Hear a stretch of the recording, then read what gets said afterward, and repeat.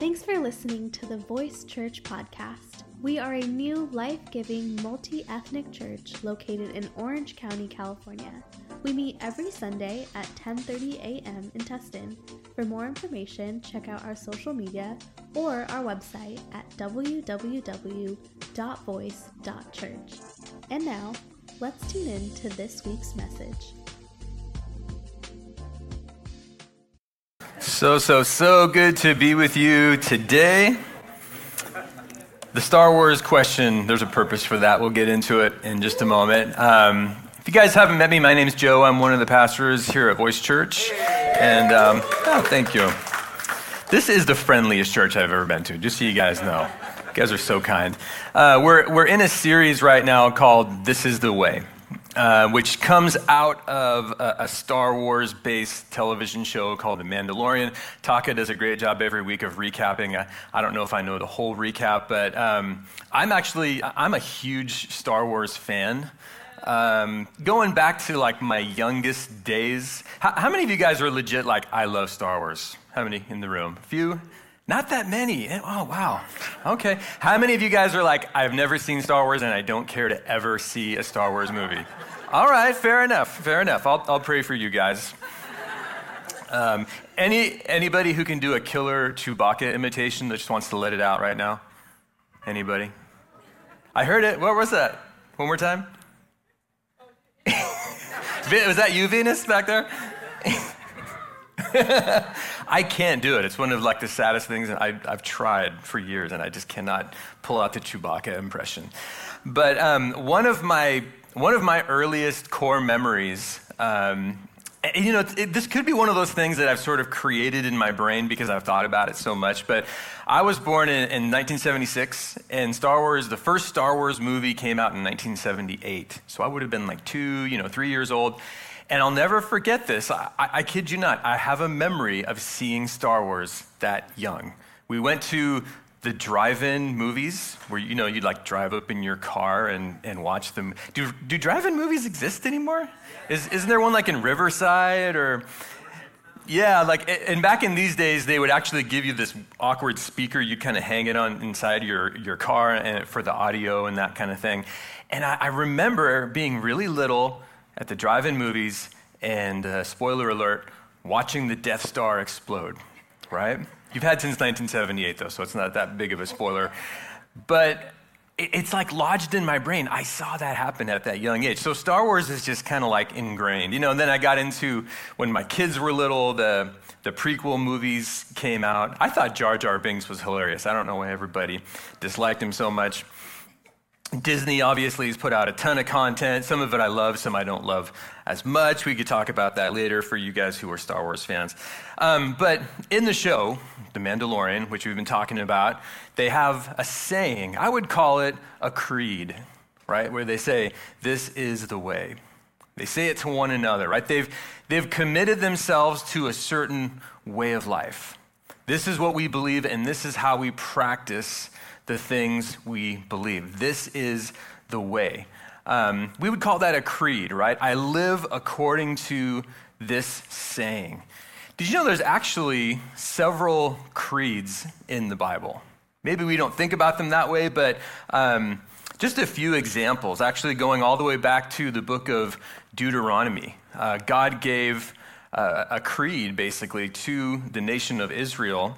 It's called the Shema in Hebrew, which literally means listen or hear. This is important. Listen to this saying. You've probably heard it before if you've been in church. It basically says, listen, Israel, the Lord our God, the Lord is one. Love the Lord your God with all your heart, with all your soul, and with all your strength. All right, this is a saying that's repeated to this day by Jewish people as they rise in the morning, when they go to bed at night.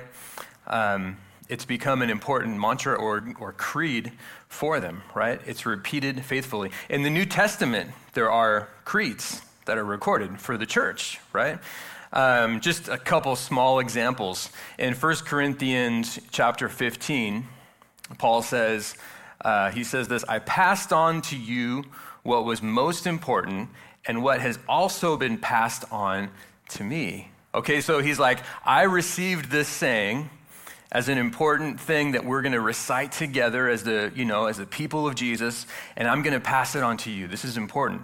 And, theologians say this was an early creed of the church. It says, Christ died for our sins, just as the scripture said. He was buried.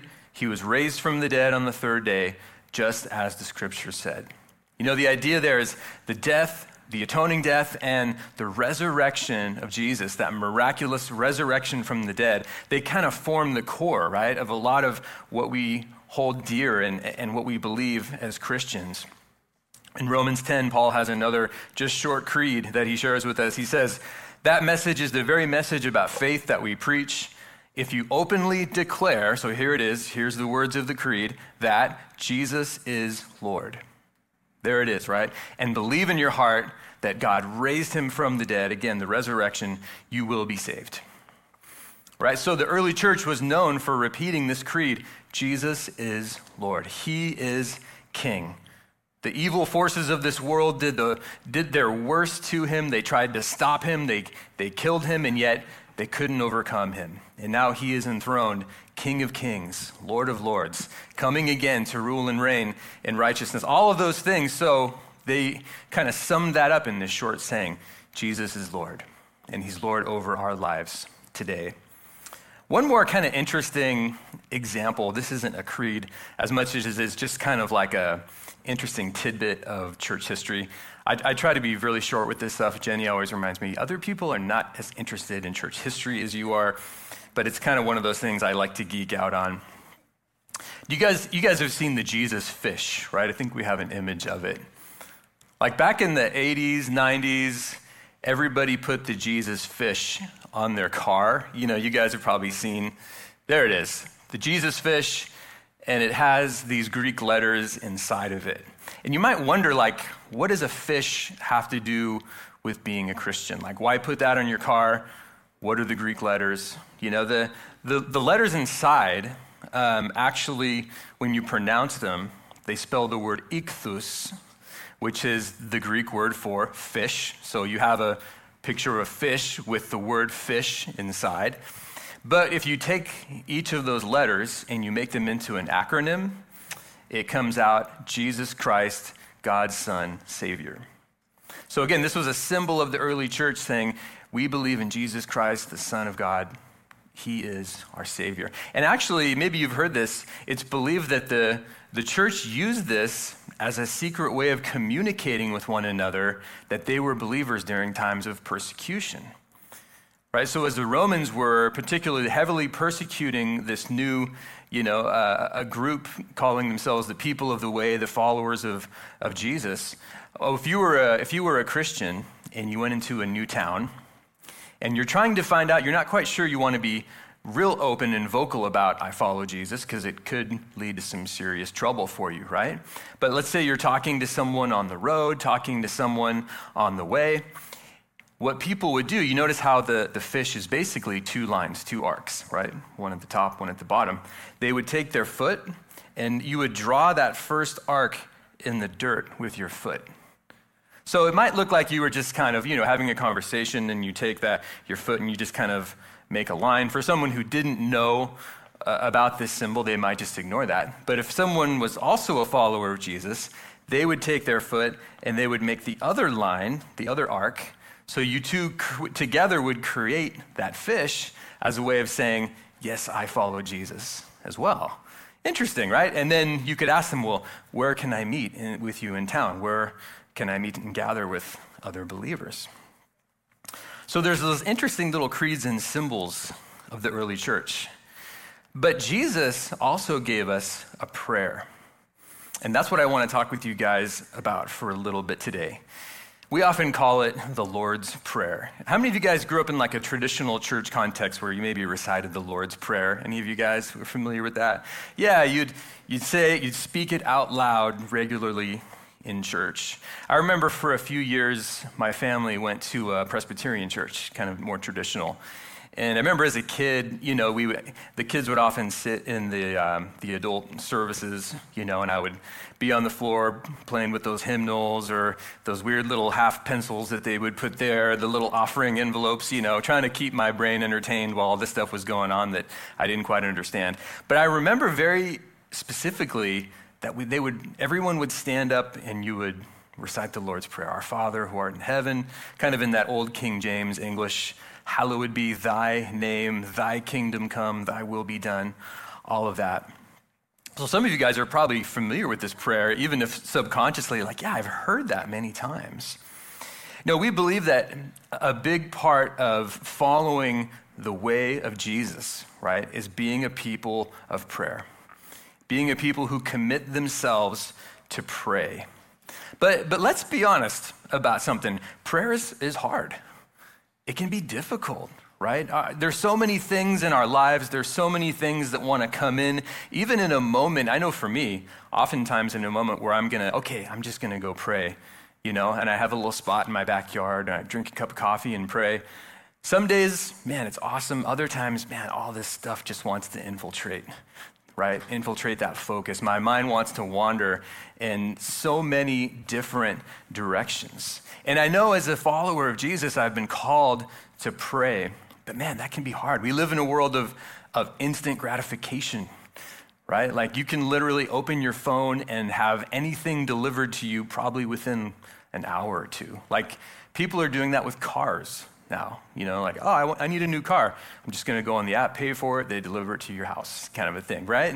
And that's not how prayer often works. Right? There are the miraculous moments of maybe an answer to prayer in a moment of crisis, but there's also that laboring in prayer. Jesus actually said, ask, seek, and knock, right? Ask, and the door will be open. Seek, and you shall find. Knock, it will be open to you. But the Greek words there are a continual practice. Ask, keep on asking. Seek, keep on seeking. Knock, keep on knocking. And perseverance in prayer is one of the most difficult things about it. And yet it's so important for us. It's so formational for us when we continually commit ourselves to align our heart with God's. And Jesus gave us this prayer, I believe, as a template, as a way that we can pray the way he wants us to pray, in a sense. I'm not saying this is the only way to pray or this is the way you have to do it, but I think this prayer is so helpful. I've used it for years in my own prayer life, and it's been such a blessing to me, especially in those moments where my mind wants to kind of ping pong to so many things. It helps me center. It helps me focus. So I wanted to just kind of walk through it with you guys for a few minutes here this morning. The prayer actually appears in two places in the Gospels, in Luke chapter 11 and in Matthew chapter 6. The Luke 11 version is a little bit shorter, actually, but I want to start there. We'll kind of bring in a few things from Matthew's gospel as well as we're kind of walking through this. Because it's interesting how it gets introduced in Luke's gospel. It says, one day, Jesus was praying, so he was off praying in a certain place. And when he finished, one of his disciples said to him, Lord, teach us to pray just as John taught his disciples. So we know from the Gospels, Jesus prayed often. We see a very public ministry where Jesus was out healing, preaching, doing all the things, the miracles that he performed. And yet we also see so many times where he retreated to be alone, to spend time with the Father, right? To keep his heart in tune with God. Isn't that amazing that there's a mystery in that? God in human flesh also then communing with his Father in heaven, But prayer was such a key part of Jesus' life and ministry. And his disciples were finally like, we want to do that too. Teach us, they're basically saying, teach us to be like you. Teach us to pray like you. How do you commune with the Father? Give us a way that we can do that as well. And it says, Jesus said to them, when you pray, say, and this is that short version from Luke's gospel, Father, hallowed be your name, your kingdom come. Give us each day our daily bread. Forgive us our sins, for we also forgive everyone who sins against us. And lead us not into temptation. So I think there's really 5 lines there, and we're just going to spend a brief moment on each one of those lines. It starts off, our Father in heaven, and Matthew's gospel adds in a little bit more. Our Father in heaven, holy is your name, or hallowed be thy name. Right? So the prayer begins, think about this. What does that mean? Holy is your name. It's worship in a sense, right? Because you're saying, God, holy is your name. But it's also a reprioritizing of our lives. To say that God is holy, holiness really means set apart, right? It means over and above. This is what matters most, right? There's so many things that are vying for our attention, for our priorities, and the prayer begins by saying, God, you take precedence over everything. You first in my life. The prayer begins by placing our priorities in order. I think for all of us, whether you just have gotten involved with following Jesus in the past month or you've been following Jesus for decades in your life, one of the struggles we all face is constantly our priorities getting out of whack, right? Because our flesh, ourselves, always want to come in and say, I'm really what matters most. It's all about me. This is my life. This is what I want. And this prayer begins by saying, God, you first. I want your will above all else. Holy is your name. You are what matters most. So it begins in worship and then setting those priorities. Then it says, your kingdom come. Matthew's gospel adds in the famous line, your will be done on earth as it is in heaven. So think about it this way, right? What does that mean? Your kingdom come, your will be done, earth as in heaven. Some people, like saints who have prayed this prayer before, have thought, well, that just means you're looking forward to one day going to heaven when you die, and you're just like, I hope it happens, right? But I don't think that's what Jesus is getting at here. When Jesus went around preaching that the kingdom of God had arrived, he meant now, right? Like through me, God's kingdom has arrived. If you think of heaven as sort of God's space and earth as our space, you're praying that those two things would come together and overlap. That heaven and earth would come together in a meaningful way. At our small group on Friday night, we watched a really good Bible Project video about heaven and earth. We don't have time to watch it this morning, but I would recommend you do. And it showed how like heaven was blue and earth was red, I think. And the two come together to make these purple dots, kind of a thing. It was a really interesting visual of what we're praying for when we say, God, let your kingdom come, let your will be done on earth as in heaven. And this for me is a moment to really reflect on that. Like, what are the areas in my life where I need heaven's wisdom, where I need heavenly blessing, where I need God to come and just invade a situation, right? Whether it's something I'm struggling with personally, whether it's, a relationship that's strained, whether it's just a situation where I have a decision to make where I have no clue what to do. I'm going, Lord, let your kingdom come. Let your will be done on earth as in heaven. This can be big picture kind of things too, We look around at the world and we say, man, there is so much mess, there's so much chaos. I think of what's going on in Israel these past couple days, and I think, I don't have the words other than lament at this point, to say, here's what I'm praying for. Of course, we want the release of captives, we want peace, we want an end to violence and suffering and all those things. But more than anything, I'm just praying, Lord, let your kingdom come. You're the one who knows what to do in this situation. You're the one who can bring true and lasting peace. You're the one who can bring your kingdom to earth. So we pray that, let your kingdom come. Third line of the prayer is, give us this day our daily bread. Now, I'm guessing for most, if not all of us in this room, we rarely have to worry about where our next meal is coming from. There's rarely a day that goes by. It's possible, but there's rarely a day for many of us where we're like, I'm not sure if I'm going to have enough to eat today, So it'd be easy to take that line, right, give us this day our daily bread, and just kind of gloss over it. Yeah, I'm good, I'm taken care of, kind of a thing. But for me, this is a moment also to stop and show gratitude, right? For those things that God just consistently does on a regular basis that I often don't even acknowledge, right? That consistent care and sustenance and goodness that's poured out, everything we have being a gift from above, right? To stop and say, man, thank you, God.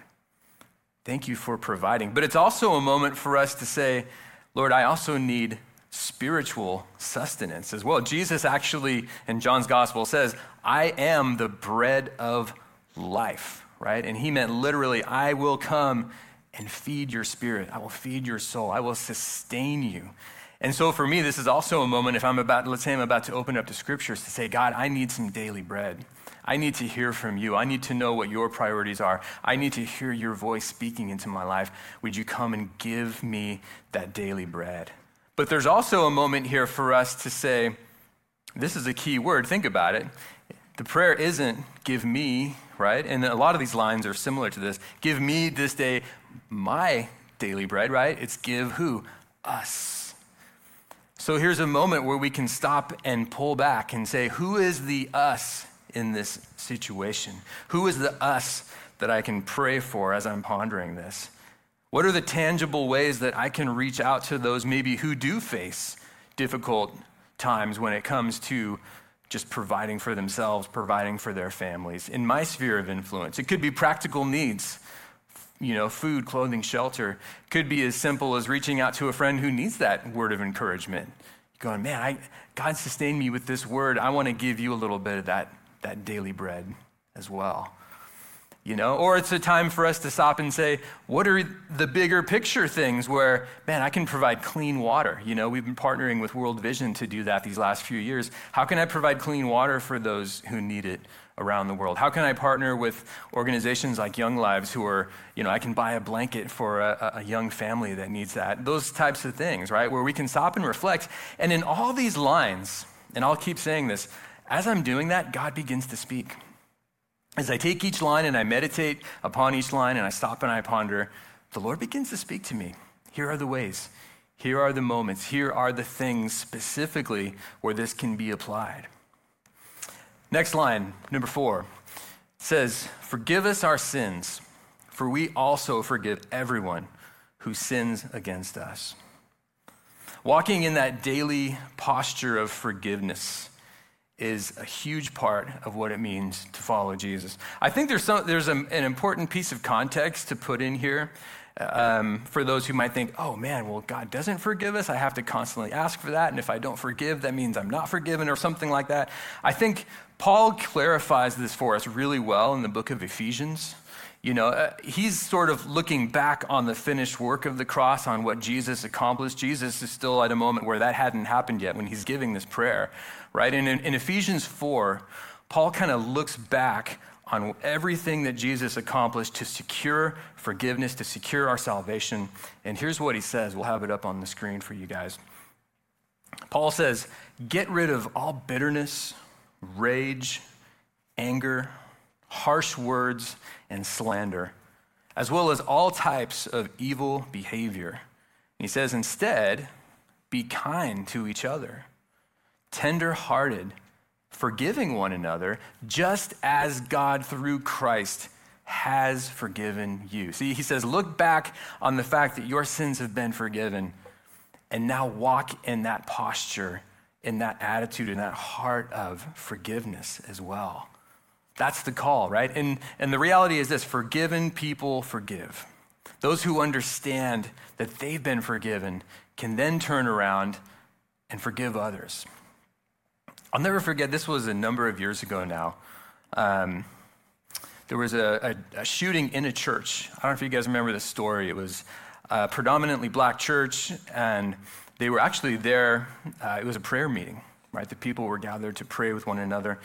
And a deranged, young man walked in and shot a bunch of people. And it was just one of those moments as a nation where we grieved. As believers, I was like, oh man, Lord, how long? How many times is this going to happen? It was so hard, so hurtful. But I'll never forget watching, so they had the trial. The young man was found guilty. And they had the sentencing after where family members can then get up and say what they want to say to this person who's been convicted, right? And man, this just wrecked me when I saw it. One by one, the family members of the people who had been killed got up and looked at this young man and said, I forgive you. They didn't say no justice or, that you don't deserve what's coming your way as far as, being punished for this crime. But they said, in my heart, I forgive you. And their reasoning was, my brother, my sister, my father, my mother, whoever it was, they followed Jesus. And they would have wanted me to forgive you. Therefore, I forgive you. And for me, man, that was just like a radical moment where you see the beauty of forgiveness. But really, they were patterning their lives on Jesus, right? You think about Jesus on the cross as he's being mocked and beaten, literally tortured to death. And there's that moment where he cries out, Father, forgive them, right? They don't know what they're doing. He's literally interceding for those in that moment. It's radical. It's powerful when we see that. But let's be honest for a minute. When I see that happen in other situations, I'm like blown away by it. But then it comes to me, right? And that's where things get a little bit more difficult. There's a couple quotes from C.S. Lewis on forgiveness that have always kind of stuck with me. I wanted to share them with you guys. Because this is what I kind of go back to when I'm really battling that lack of forgiveness. Number one, he says, to be a Christian means to forgive the inexcusable because God has forgiven the inexcusable in you, right? You understand, like, there's things in me that there's no excuse for that I've done, right? And so why do I then hold someone else to that standard? It's radical, it's powerful, but it's hard. This is one more quote from C.S. Lewis. We all agree that forgiveness is a beautiful idea until we have to practice it. That's where the rubber hits the road and where things get tough. Most of us, if we're being honest, I'm sure, right, have some person, some situation where we really struggle to forgive. Some wounds are so deep and raw, it is just really tough. And if we meditate upon it long enough, we could get right back in that mode of unforgiveness. We don't want to let that person off the hook. We don't want to let them go free in our own hearts, right? I've had that many times. At a previous church I was at, I had a situation where there was an older man who really just seemed to want to make it difficult for me to minister. Like literally stand in the way of me doing what God had called me to do in the church. And almost every week there was something to disrupt or kind of bring a word of discouragement or whatever. And I was like, man, I ended up leaving that situation for a number of reasons, not just that. But it was crazy because in the next 6 months, I saw him everywhere I would go. Legit, I'm riding my bike and there he is walking with his wife down the street toward me, I guess we frequented the same Costco and I would be doing the Costco thing, waiting for a free sample or whatever, and I look over, there he was, And I'll be honest with you guys, the best I could do in that situation was walk away, right? I wasn't ready to be hi, how are you? Do the fake thing or whatever. So I was like, Lord, the most Christ-like thing I can do right now is to pretend like I didn't see him and go the other direction, right? And to this day, to be honest with you guys, if I sit and meditate upon it, if I bring out my list of grievances, right, I can kind of stir that up again. And I'm sure many of you guys would hear those things and go, yeah, what a jerk, it's just, that's the way he was, right? But I've learned holding on to that does me absolutely no good. There's nothing good about holding on to bitterness. There's nothing good or virtuous about saying, I'm going to let this anger and this rage consume me.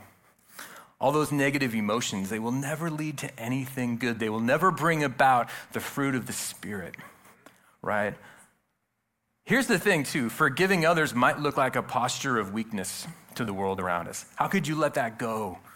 Right? How could you release that person in your heart? Look what they did to you. But the reality is this, there's power in forgiveness.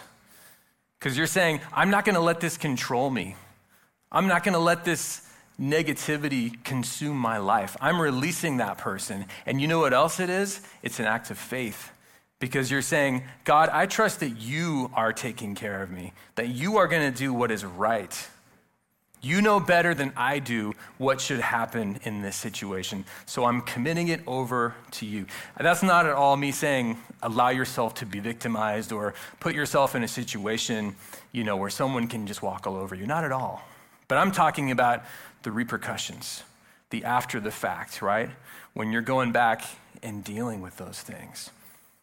We forgive because we have been forgiven. Jesus gave us that line of the prayer to free us, so that we might then live out the rest of these things that God is calling us to do. The last one, lead us not into temptation, and then Matthew's gospel adds in, but deliver us from evil. Key takeaway here for me is this: none of us are perfect. We all have areas of weakness. It's a sobering assessment of our own humanity when we recite that part of the prayer. God, keep me away from those things that I could fall into. Keep me away from those behaviors and attitudes that want to consume my life, right? And this is a moment for us to say, God, I need you once again, right? I need your power and your strength to overcome those battles that I face, maybe that no one else sees, those battles in my own mind, those battles in my own heart that I'm fighting every day, those temptations that are in front of me. God, would you come and deliver me out of those things? Paul said something really interesting when he was talking about this battle he was facing at some point. He said, I look to God, right, and I pray for his strength because I can be I can be strong when I'm weak, right? There's strength in my weakness. And the point is not, oh, good, I'm so glad that I'm weak in this area. The point is now I'm praying for God's Spirit to fill that void. And the strength that you're going to get from that is stronger than the best you could ever do on your best day. So when there's weakness, there's strength because God's power is present. And that's what this part of the prayer is about. Do not lead us into that temptation. Deliver us from those evil things. And some of the more, the older translations, King James, you guys have probably heard it. It ends kind of with a line of worship, the prayer, the Lord's Prayer, where it says, for yours is the kingdom, the power, the glory, forever and ever. Amen. So that's kind of the prayer, right? That's each line of the prayer. And I really believe this is the sort of prayer, just to wrap up this morning, the worship band can probably head up here at any time. But this is a prayer that leads to action. This is not just a prayer that focuses on my needs, although there's moments there where we can pray for those things. It's not just a moment where we're like, God, would you do this for me? Would you do this? Would you do this? But it's getting our priorities straight. And when we do that, that's going to affect the way we live. It's a moment where we're saying, God, bring your kingdom down to earth. And as you do that and God begins to speak into your heart those ways where heaven and earth can come together, that's going to affect your actions. Give us this day our daily bread. You're going to be looking around for opportunities for God to use you to bring that sustenance, that blessing that someone else needs, whether it's physically or spiritually. Forgive us our sins as we forgive those who sin against us. I'm walking in a posture of daily forgiveness. Maybe I'm battling it every day. Maybe every morning I have to wake up and again give that forgiveness issue over to the Lord. But we do it again and again. And over time, God's Spirit is working in our hearts. And the next time I run into that guy in Costco, I'm hoping that there's going to be more love for him, that there's going to be more understanding, that there's going to be a Spirit-empowered way of looking at him that's going to give me opportunity to minister and not just walk away. Lead us not into temptation. This is a moment for us to say, God, empower me. I know I'm weak. I know my humanity, my flesh is weak, but your Spirit is willing. Your Spirit is good. And I need you to come down and give me that strength to overcome. So we're going to close in prayer. And we'll use this prayer just for a moment here as our template this morning as we close out. Our Father in heaven, how holy is your name. God, help us to prioritize our lives in such a manner that you take precedence over everything else. That your priorities, that what matters to you matters to us. Holy is your name. Your kingdom come, your will be done on earth as it is in heaven. God, in the ways we need to see you work, and each one of us probably has something in our lives where we're like, yeah, I need heavenly blessing. I need God's strength. I need God to carry me through this difficult season. I need heaven to come to earth. I pray that you would begin to speak to us, Lord, on how you would want that to happen and for us to follow. Give us this day our daily bread. God, we thank you. We have so much to be grateful for. So many ways that you take care of us, that you sustain us day after day, Lord. All those things that we have as an abundance and an overflow of just your goodness. We thank you for that. We thank you for speaking to us through the scriptures. We thank you for giving us your spirit to speak into our hearts. So we pray that we could then think about who that us would be in our lives. How can I then help sustain others? Forgive us our sins, God, as we forgive those who sin against us. Thank you for the cross. Thank you for mercy. Thank you for grace and forgiveness. Thank you for reconciliation between us and you, Lord. Thank you that every sin, past, present, future, has been done away with through the sacrifice of Jesus on the cross. And now, help us to walk in that posture of forgiveness, to soak that in such a deep way that when we look at those around us, forgiveness begins to flow out of our lives as well. And lead us not into temptation, God. Deliver us from evil. God, we are weak, but we need your strength. Would you fill us up with that strength? Would you empower us, God, to overcome the ways that the enemy wants to just lodge us into the ground, Lord? Would you lift us up into the heavenlies that we might be given that strength in our weakness? For yours is the kingdom, yours is the glory, yours is the power forever and ever. And all God's people said, amen, amen. Let's worship.